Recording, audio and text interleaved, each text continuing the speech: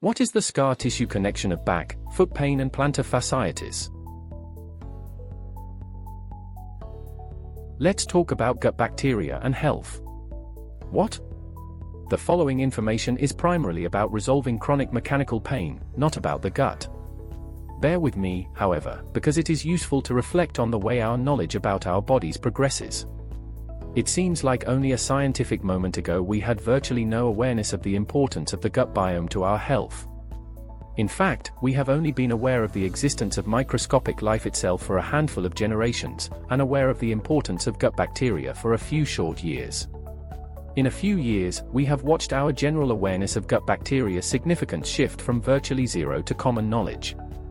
It is now widely known and accepted that the health of the lifeforms in our gut do not only dictate whether we have a tummy upset but are implicated as playing a role in everything from Alzheimer's to eczema.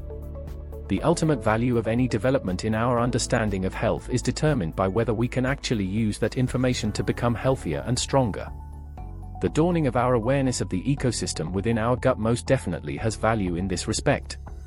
It is still early days, but there are a rapidly growing number of us finding we are able to use this awareness to improve our health, mood, well-being and quality of life through what we choose to eat, and even more importantly what we don't eat. The basic realization we have had about the gut ecosystem may yet prove to form somewhat of a unifying theory, tying together many of the problems we suffer within our digestive and nervous systems. Somewhat astonishingly, we are learning that we rely on the gut bacteria to manufacture the neurotransmitters that are used in the brain, for example. It's a lot of understanding in a very short space of time, understanding that we can put to good use. So how does this relate to weakness, scar tissue, and chronic pain? Would it not be wonderful if there was some similar, to the gut bacteria discovery, unified understanding of what caused our pandemic of perpetual back pain, plantar fasciitis, osteoarthritis pain, knee pain, hip pain, bursitis, etc.? Some new model of understanding that we could put into action and have more of us get out of pain. It just so happens that I believe there is. I believe that there is a binary theory that holds together the majority of our aches and pains. In the same way that the food-bacteria combination dictates so much of our health, there are a pair of interconnected factors that drive much of our physical pain. They are muscle weakness and scar tissue. It's a combination of muscle weakness and microscopic scar tissue that drives a significant number of the stubborn aches and pains that we suffer with. The science is most definitely in on the weakness topic. An absence of strong, well-coordinated muscle contractions around joints in the body is known to be a major contributor in many chronic pain conditions. This is the truth we are referencing when we feel stubborn pain in our back and say to ourselves, I really need to work on my core. The confounding fact about weakness, however, that you often don't get the kind of results you might hope for when you instruct chronic pain sufferers to fix themselves with strength exercises. The fact that so many fail in this endeavor points clearly to the need for recognition and management of other factors. When the body's soft tissues are subjected to repetitive strain, they can over time lay down scar tissue as a means of reinforcing and protecting themselves. In the same way that inflammation can run riot and cause problems for the body, scar tissue can cause adhesions that inhibit movement and create additional pain and irritation of your tissues. The most surprising thing about this learning for most of us is the fact that scar tissue can build incrementally. Most of us have been conditioned to believe that scar tissue is only laid down at times of major trauma. The truth is, however, that tracts of microscopic scar tissue can build up over time, and they are a major cause of pain. For many chronic pain sufferers, there is a seminal moment where they find that the back pain, shoulder pain, neck pain they have been working on has responded well to rehab work, but that they are still fundamentally in pain.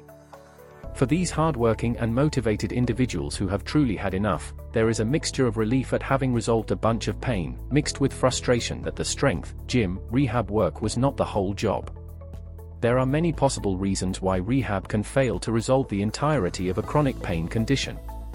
Incorrect exercises and execution of exercises can cause rehab to fail.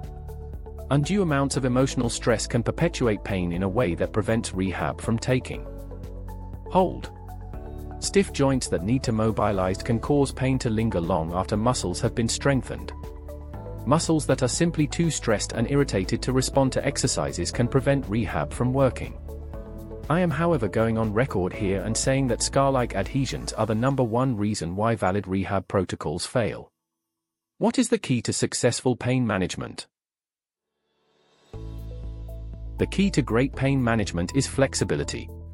Most stubborn pain is far too complex and layered for a rigid approach to its management. A stubborn pain complaint in your knee, ankle, hip, or back, for example, almost certainly involves the joint, the muscle, the ligament, the fascia, the tendon, and the central nervous system.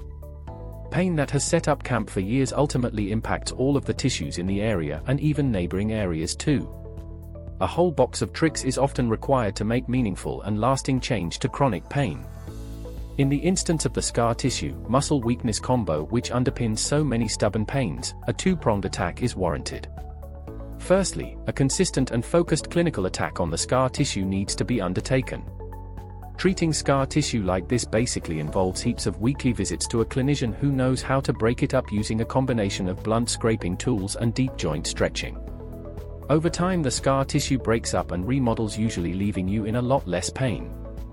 Once this process is complete, or at least well underway, a careful and extremely specific strength routine must be developed to target the primary muscles that have weakened as part of the condition. Once there is a widespread understanding of these principles, as there now is with gut flora, we will have a breakthrough in the amount of chronic pain we suffer as a culture. The combination of strength work and scar tissue remodeling is not enough to make us all pain-free or save the world, but it will make a huge difference, I promise you. And it is entirely possible that it will be enough to make you totally pain-free.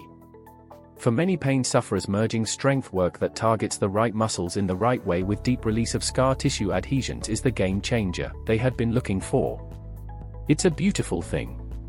There is nothing quite like the feeling you get when you realize you are finally getting better. Give us a call now on 0438564446 to arrange a time to see us at City Chiropractic. We will help you with your pain problems.